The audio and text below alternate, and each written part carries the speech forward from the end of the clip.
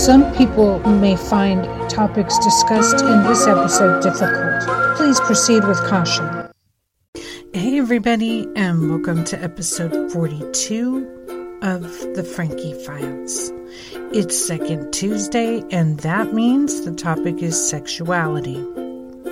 Of course, related to cults. Our guest today is Ruwan Meepagala, who will let us know about his time immersed in a sexual wellness company birthed out of the depths of San Francisco, California, circa 2005. Enlightenment through 15-minute orgasms. The founder, Nicole Dedone, claimed, "My guests tonight agree on one thing. Healthy approaches to sex are needed in society." Nicole has since sold her stake in One Taste during 2017, but is still involved. There was recently a documentary on Netflix called Orgasm, Inc. Check it out. Let's welcome our guest, and I hope everyone enjoys this conversation. Cults, coercion, and sexuality in society. These are the topics for the Frankie Files. I'm Frankie Tees, your host, and I'll continue to focus on my own family story as well as news and recovery info for those who've survived, especially the adult children of cults. New each Tuesday. See FrankieFilesPodcast.com for more.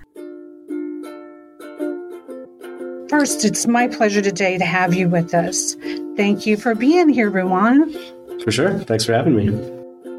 I want to start with your podcast because you've got your own podcast. It's called Rwando. And where can we hear it? What's your podcast about? Why did you start it? And how long have you been doing that? Yeah, well, the tagline is psychology for men with brains and balls, although about a third of our viewers or listeners are women. I basically cover things that are interesting to me that I think are useful to men. Relationship stuff, reality things, sometimes a little bit of overlap with my cult story. I've told my cult story on the podcast. I think how people perceive reality is very interesting to me. And obviously my first dunk into that, or my first immersion in that was in the cult. Yeah. And my podcast is on all the apps, Spotify, Apple, Substack. Okay, well, what type of media production have you been involved in? You have been in the documentary on Netflix that I watched to prepare, Orgasm, Inc. What other type of projects have you been involved in? Well, I mean, I've appeared in various stories regarding One Taste. I mean, I think part of it was that I wasn't so ashamed compared to some people who left. And then I also felt I really want to tell the story, not to throw shade or anything, although there's dark things in the story, obviously. But I just think it's like an interesting story about human behavior, as many cult stories are. Right. Other than that, I mean, I've been in a lot of things. I used to host a dating show. I dabbled in acting, and I did improv for quite a while. Maybe I'll get into voiceover per a good suggestion from someone I got recently. And I'm a cult survivor too. So when I watched this documentary and read some more articles that you had discussed it in, you have my full attention. We need to look at these things, and they're very interesting dynamics. And so I'm really anxious to dig into this. Let's talk about One Taste. It was a business structure, not just a cult that is a group of people living on property, but a business that had multiple locations with a patented technique under wellness. They're being invested in by Silicon Valley venture capitalists, serious money flow happening there. Give us an overview before we touch on the Mad Hatter part, if you don't mind. Yeah, so One Taste was a health and wellness company. At least that was their business storefront. When I left in 2014, they were listed in a bunch of Inc. magazine lists, like I think the top 10 of female-owned companies, top 10 health and wellness, one of the fastest growing companies. And they taught a technique called orgasmic meditation, which had roots in other techniques from other sexuality groups that came before them, where a man stroked a woman's clitoris in a prescribed fashion to generate sensations in both of their bodies. And it was treated like a meditation.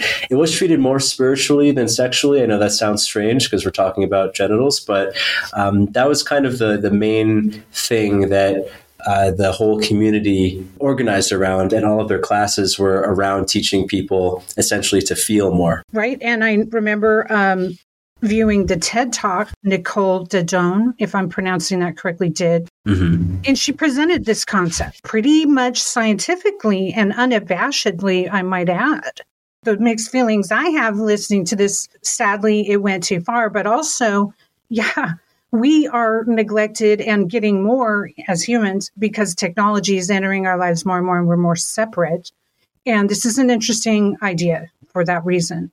Now, as emotionally and spiritually and sexually charged environment, and was encouraged to be so, you kind of like laid out what the concept is, but let's get into your personal timeline. Yeah, I saw the TED Talk when it came out in 2007. I was 19. I was in college. I watched a lot of TED Talks because I was, and still am, very into self-development. And it really touched me. I mean, I don't know what you thought when you watched it. I mean, it's different watching it, knowing the context and having seen the Netflix doc, but it was moving to me. Like the idea of like real connection, obviously.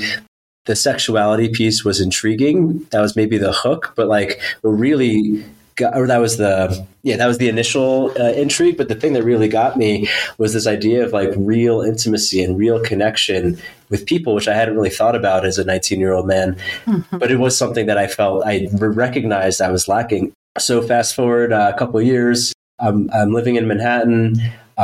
Still a big self-development nerd. So when like Tim Ferriss had his second book come out that summer called The 4-Hour Body, and there was the chapter about sex was written with One Taste. It was about the One Taste orgasmic meditation technique. So basically I was like, okay, this thing has popped up again. I need to check them out. 2 months later, they show up in New York, setting up a New York branch. So of course I attended. And that's how I ended up. It actually felt very serendipitous, and like things were aligning for me to do this for years, basically. That. Your question was, what did I think watching it? Oh, wow. Like I said, I have mixed feelings because I think she's onto something. That's the real initial reaction. It's like the concept that women, okay, she's focusing on women. Women are starved of contact. Let's just go there. Not just sex, but like sensual contact. If you go to Hinduism, that aligns, which, the cult I was in did quite a lot of talking and studying about. So, trauma in the body, locked into certain areas, etc. I can see some of that, and it was very intriguing. So I'm not hypercritical only. I am critical because I do think it did go wrong at some point. We'll get into this. Let's not get ahead of ourselves.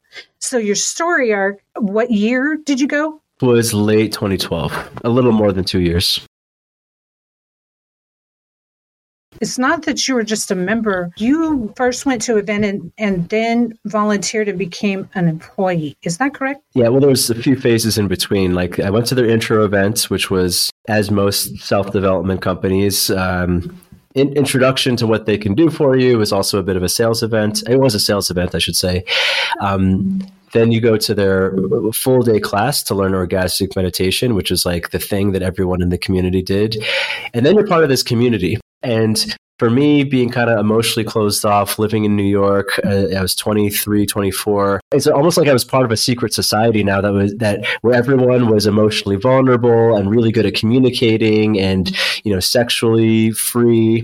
So of course it just seemed cool. It was like I discovered this cool world. Over time, I spent more and more time there, and I eventually moved into their house in Harlem. Every major One Taste city, where there was a One Taste community and presence, had what was called an orgasm residence, which was kind of like an ashram, but where the focus was orgasmic meditation.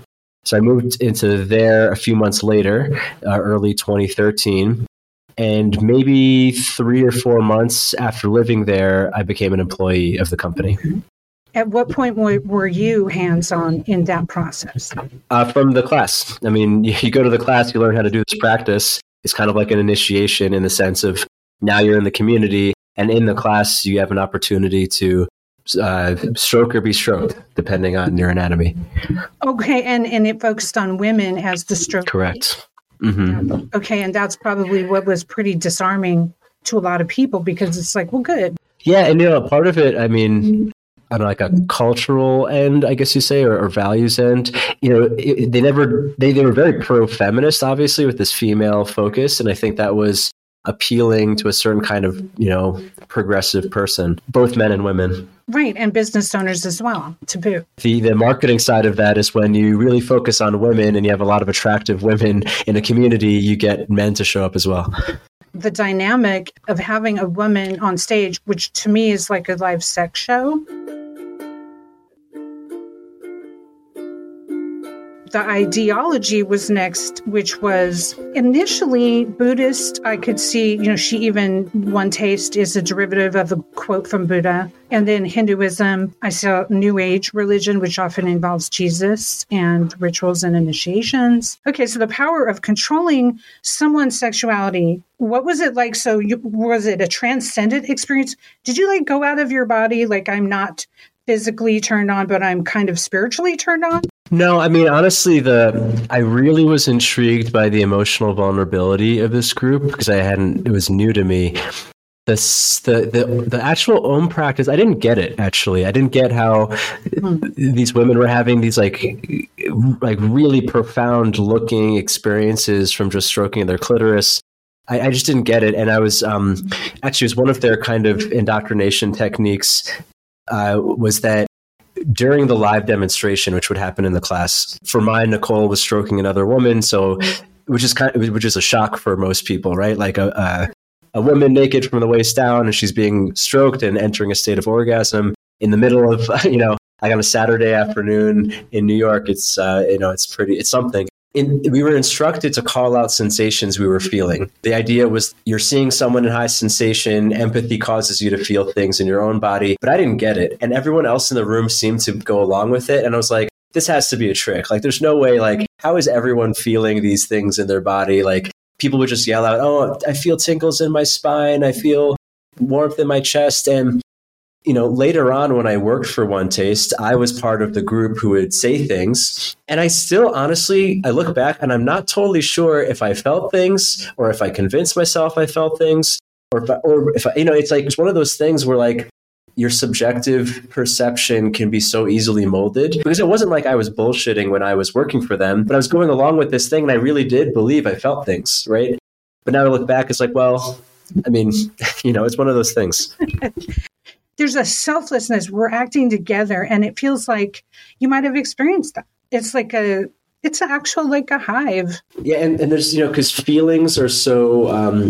And actually, this is something they would even teach. It's hard to put words to feelings. It's hard to remember what you feel, which is true. I think that is true. It's easier to remember words that you think than sensations, let's say. But then that also means it's easy to kind of manipulate what you think you feel. And the thing is with feelings, because it's subjective, if you think you're feeling something, in a sense, you are feeling it, right? Because it's just if you perceive it or not. So there were a lot of examples like this where somehow they got you to feel what they wanted you to feel. I think the most important thing is that whoever has had this type of experience speak about it, because it's almost unbelievable. But it is a group experience where it's almost like one body, How awkward did it get awkward? Or was this now so normal to you, the overt sexuality, the discussions? But these terms that she would use, release your beast, they were quite base and rooted in guttural sexuality, and almost to release the urge and the whole sexual persona. We all have a dark or intense side sexually, and most people do, have something or desires. And I thought she was selling tease a little bit at times. Pleasure delay, fetish introduction, saying it's science, a little bit of that in the TED Talk. But the exhibition that is now not happening, from what I understand, and they curtailed the group. It's pretty wild, and some of it's on film. with your shyness and like you said, you wanted the emotional connection. Did you see things going off the rails while you were there? What experience in relation to that unleashing? I felt that, and I did think actually the Netflix documentary a bit cherry picked and maybe put some things out of context, but like the idea behind the beast, for instance, and I think they did keep me saying this in the documentary. It's like, I mean, now in modern culture, modern millennial culture, there's the idea of being a savage, which is just being uninhibited. It's the same thing. One Taste did take things to like a real level when it came to like the dark stuff, which I actually found mostly beneficial for most people, like to really be able to express your sexual desires, really be able to go into like almost extreme vulnerability. And there is a high with that in itself.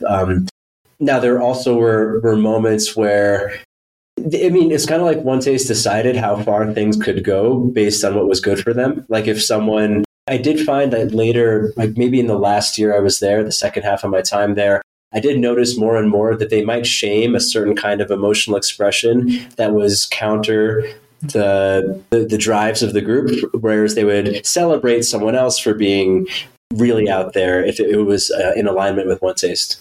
And do you think it was partly shaded by capitalism at that point instead of like the raw origins of the idea, which was to celebrate female sexuality with a delayed orgasm of 15 minutes versus allowing people to express themselves so much that it could turn into a male raping a female? Yeah, well, the thing that they had in the documentary about, I mean, they kept showing this clip. Honestly, they blurred out the faces, and I know the two people who it was. I wasn't there for the filming of that. I'm almost certain they were laughing and giggling and messing around. Like they always showed that clip while talking about rape, which I thought was really, I thought it was bad. Okay, so I understand. So there's some things that were sensationalized in the documentary. For sure. And I do understand at the same time they're trying to squeeze a complex story into 90 minutes. So, but I thought those moments weren't so cool. With the FBI involvement, is that type of thing why they're looking into it now? I don't know what the last is with the FBI. I did speak to them back in 2018. I think what they're looking into are unfair working conditions, like or unsafe working conditions. And then maybe prostitution, although prostitution was never done directly. So I don't know if I have no idea what the state of the criminal investigation is. Regarding the prostitution, I would like to ask you something about that because sure. It's like there was an odd dynamic. So when the female, and this was still happening when you were there, it was like a group session, female on a table, master stroker, usually a man or not necessarily, at the table touching her. Everyone around talking, interacting, but seated. Okay, one person or multiple people at those tables, perhaps? Well, everyone would be silent. I mean, a demo was seen as like, I mean, it is a very vulnerable act. It was seen like kind of ritualistically. That whole idea of being in a turned-on state was another thing that was repeated in the terminology. A turned-on woman would do this, a little bit of conditioning and almost like shaming if you're not acting like a turned-on woman, where you're not, you need to go have more sex. I did want to say this about like the being not sure how you feel, because the whole philosophy was around feeling more. Like if the more you feel, the better your life is, the more you can empathize, the better you can communicate, the better your sex is, obviously. And the whole thing was about feeling more and more. So because of that, people would kind of heighten how much they felt. And then there was an identity that you're pointing to, like the turned on woman or the ignited man was the male counterpart of that, was someone who really felt a lot and therefore they would behave in certain ways. Like one like kind of moral switch they used was, someone who's really turned on doesn't feel bad when they get jealous. They still get jealous because everyone was polyamorous, right? Everyone was sleeping with, for the most part, people had multiple lovers, so that caused a lot of jealousy. But a person who like closed off because of jealousy it was never stated like this. Like a person wouldn't be shamed for it, but it would be kind of seen as like, oh, you're not so evolved because you still get upset kind of thing. Mm-hmm. So forced polyamory really kind of like the pressure, peer pressure. Wow. Yeah, not forced, but like social pressure for sure. You can control someone with coercive sexual behavior. And of course, it's one of the most powerful connections we have as humans. Like, how much more intimate can you get than sex? It's pretty intimate. Group that's sex forward, I think that is a group intimacy. It's a real like mental intimacy too. You felt that? Yeah. I mean, given that the norms of the community were no one, basically you could never get shamed for just expressing what you want. Like along with feeling more, like following your desire was seen as the highest good. So yeah, it made it feel safe to really express yourself, which of course, if you have this with this group of people and you can't speak like this with regular people in New York, obviously you feel particularly close to this group.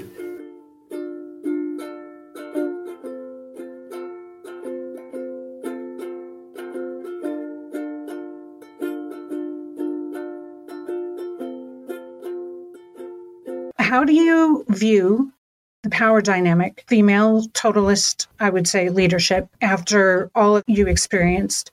How has it shaped your ideology? I saw one of the clips where you talked about feeling like your mind is broken. And, you know, a lot of us feel like that when we leave a cult because of the regimented programming we were following.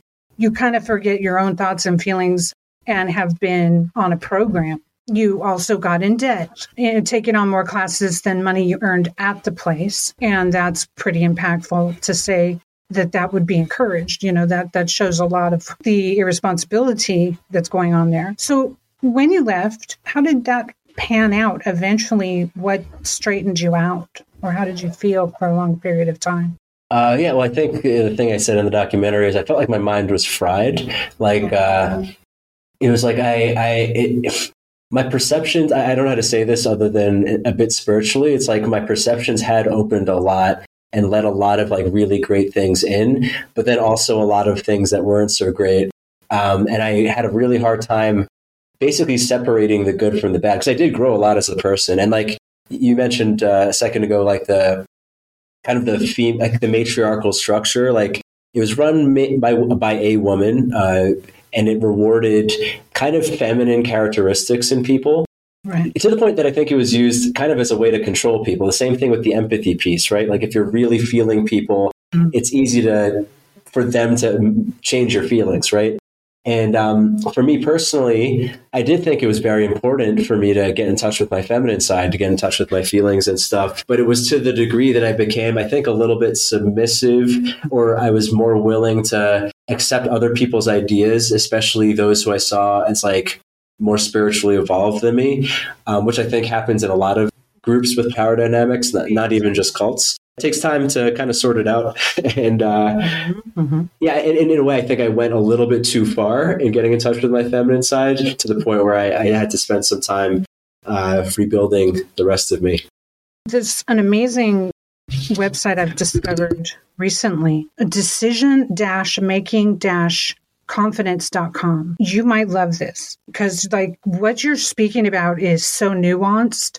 Many people haven't even looked into this. He talks about sublimation of one or other of the feminine or masculine side within us, you know? Yeah, there's actually a lot of lesbian women. I mean, because obviously a female sexuality organization will attract a fair bit of lesbians. A lot of lesbian women tried sleeping with men for the first time in years at one taste. And at least the ones I spoke to at the time found it to be kind of a healing experience. Like they swore off men due to some trauma, and they finally were able to forgive again. And I don't know. I mean, I don't know everyone's personal story, but that was a pretty common thing that happened at one taste. Are you a person with sexual trauma? Oh, well, actually, I mean, I don't know if I would call it sexual trauma. Maybe, nothing happened to me as far as I know, but I did have psychogenic ED, which was kind of, now looking back, I realize it's kind of, it was an epidemic amongst my generation. Really? Yeah, and there's probably a lot of factors that cause it. But yeah, I just couldn't get it up, and I was healthy.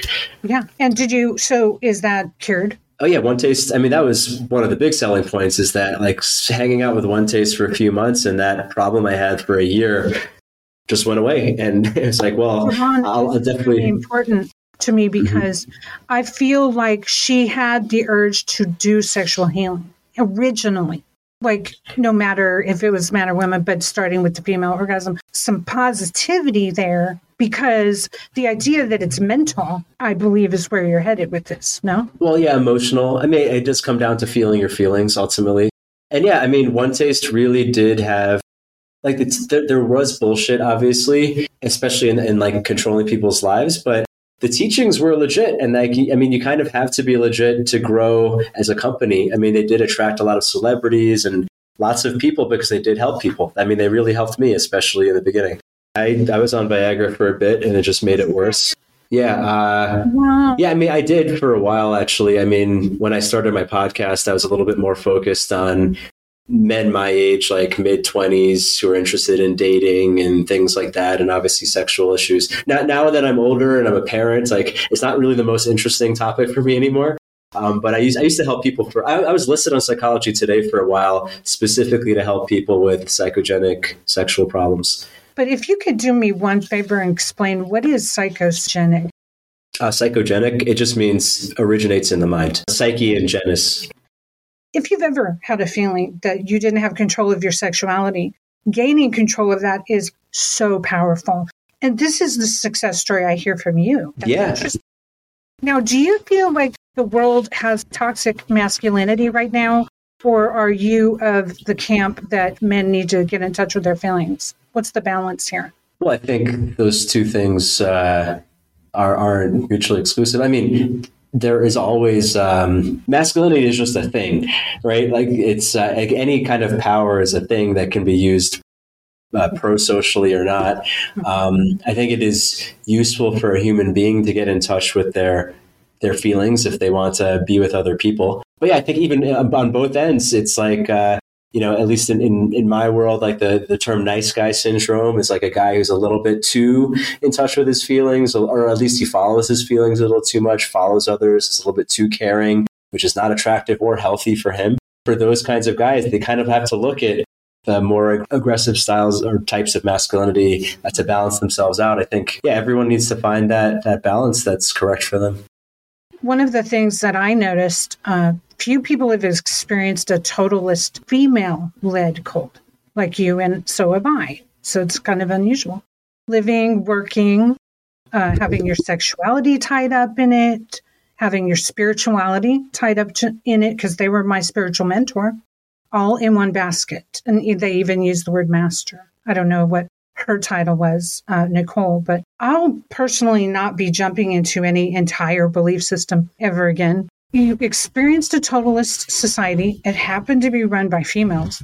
And now, are you hesitant to take up other belief systems? I don't think I would ever let someone override what I think ever again. And in that way, it was a great education. Like, I feel like I learned two types of things in One Taste.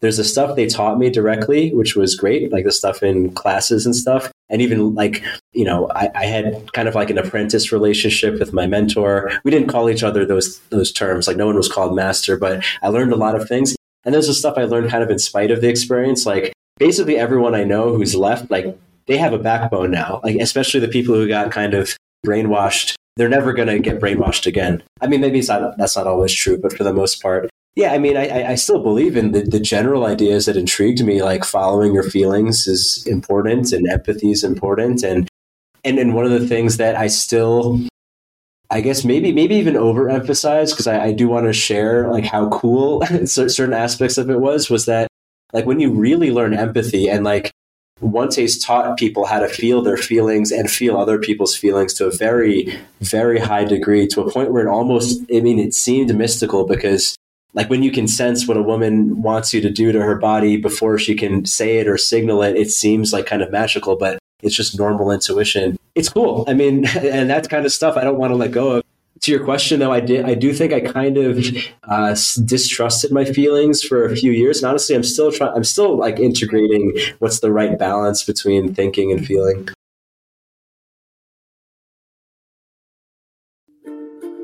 You're listening to The Frankie Files, frankiefilespodcast.com.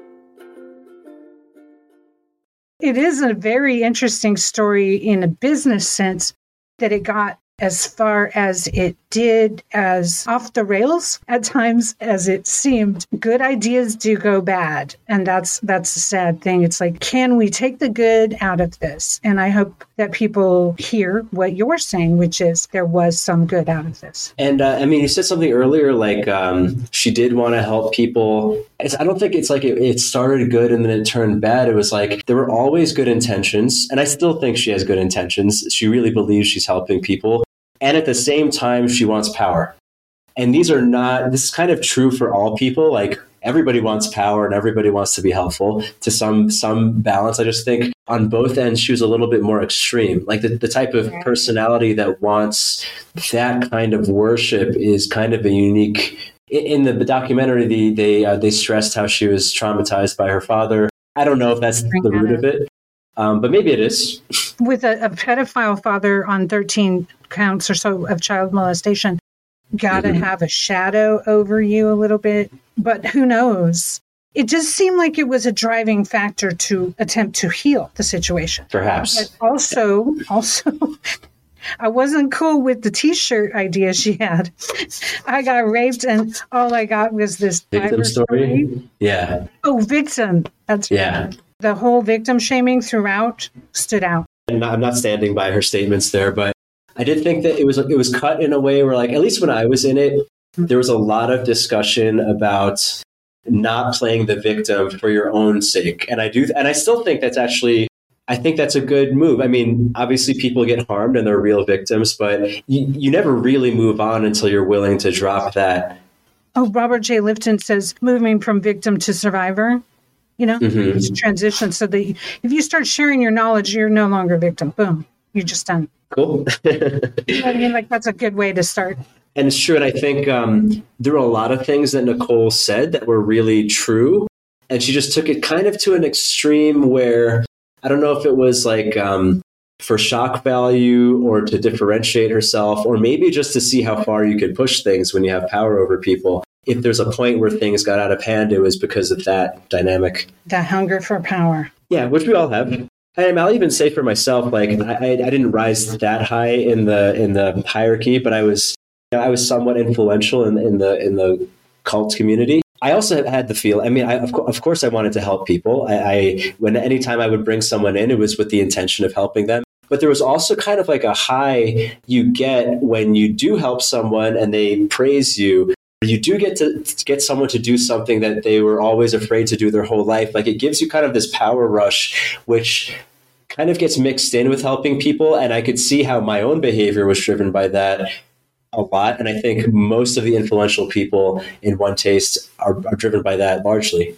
The idea of coaching can be super rewarding. Now, add sex in the mix and you got a turbojet.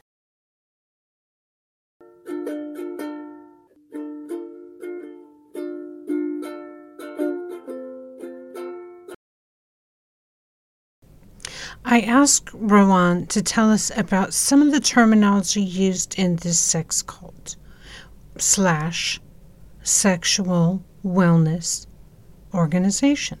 And here's what he had to say. Killing. So killing was a thing where like it was a kind of a communication technique almost where you basically shatter someone's ego. Like it was almost like an extreme version of dropping the mic on someone where like you just said the things usually because you knew enough about their intimate lives that you could basically just like stun their ego where they can't like think or I mean like they're dead essentially. Turned on woman. Yeah, it's a woman who's practiced orgasmic meditation enough that she really feels a lot in her body to the point where she's different than like your average woman. Ignited, you already covered that. An ignited person is like fully conscious and able to feel their feelings and be conscious in the moment. And maybe even feel so much they have kind of an effect on people. They meet him or her. Okay. So like a light worker or an influencer or whatever, but sure. Someone with like a presence, you know? Well, see, we all have that a little, don't we? Okay. Victim story.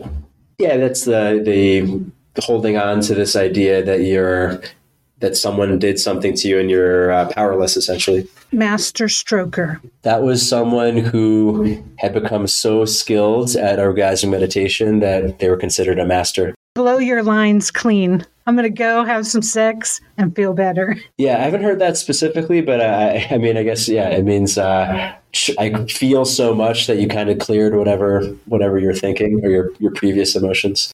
Slash each other for a higher purpose. I haven't heard that one, but I assume there's another term that she used, maybe it's on your list, called benevolent adversary, where you kind of enter into a conflict with someone where you are doing it in a way that you both grow. So you might be mean to each other, you might trigger each other, but you're somehow forcing each other to grow. There's a lot of game theory here, isn't there? Yeah, like that was in the context, a lot of the time in the context of like love triangles and jealousy. Like two people would be sleeping with the same man or the same woman. Or usually it was women, like sleeping with the same man, and then they would somehow work through various emotional things with each other. Okay. Describe your sex. It meant like describe the qualities of your sex. A lot of times, like they would just phrase things in a way that wasn't if I were to ask you to describe the quality of your sex, you know that what that meant, but they would just phrase it differently, which I think was like kind of a cultural lingo. So that's like a temperature check and see if you're sexually well at the time? Oh no, it'd be kind of like maybe a get to know you type question, like kind of like a fun communication game. Like someone might answer that poetically, like my sex is like honey dripping from, I don't know. I mean, I'm not going to come up with something now, but that kind of thing. Yeah. Okay. So it's kind of like a handshake in that club. Well, it's usually in group communication games, we would play games where people got to reveal personal details. And that would be the type of question that someone would say. Okay. That confession stuff that brings people together and then may be used against each other later. Let your beast out. Yeah, the beast is that would mean drop your inhibitions and really express what's really inside of you, even the dark stuff. Nice guy syndrome. You mentioned that earlier. Yeah, that was coined by Dr. Robert Glover. It's his term for kind of like indoctrinated beta male behavior that many men of recent generations have. So do you believe people should embrace their alpha male? Well, my real answer to that question is, I'll just say men have more to gain than lose in most contexts it is the more authentic way to be. Let's put it that way. Like every man wants to be a dominant male, whether he admits it to himself or not. Especially because it's seen as strength in society. Yeah, and it's also what women are into, and it's also what makes a man feel good inside. What my body asked him to do. Her feelings, without verbally communicating, her feelings were communicating something to get him to do something. I don't know if I explained that well, but maybe something that'll help is like there's another term, I don't know if it's on your list, called bottoming. It was borrowed from the gay community, like being a bottom is the receiving end. But bottoming was influencing someone from the receptive position, usually without having to say something. So like topping would be forcing someone to do something. Like that would be like a topping move. Yeah. Whereas bottoming would be like kind of like seductive, like making them feel really good. So they end up doing what you want. Kind of like making someone feel good to do what you want, basically. Okay. So making someone feel good and in a seductive, more passive manner. Correct. Getting them to do what you want. Essentially. Okay. Well, there is power in that. We know that the person who's the sub who has the safe word has all the power, really. Yeah. Yeah. And so that's a known concept in bondage realms. Okay. The final one I wrote down, doesn't mean it's all of them, but release your orgasm. That'd be like the general idea of, in that context, orgasm is like your flow of energy or your life force. And that's what that would mean. Yeah, that's the whole concept, right?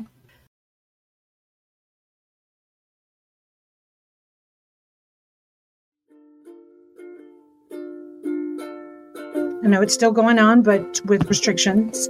So people can look into that and do check out the podcast. And please tell us where we can find you. Yeah, you can find me on any podcast app. I'm also back on YouTube. If you just search Ruwando, you'll find me. And all of my work is at ruwando.substack.com.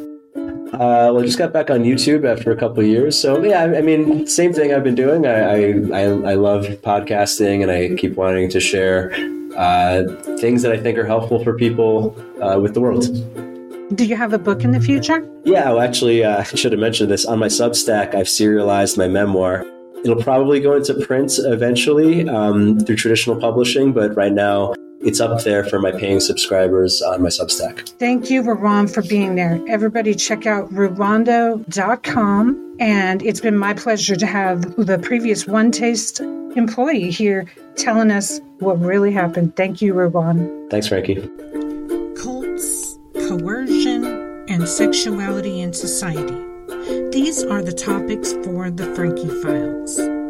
I'm Frankie Tees, your host, and I'll continue to focus on my own family story as well as news and recovery info for those who've survived, especially the adult children of cults. New each Tuesday. See FrankieFilesPodcast.com for more.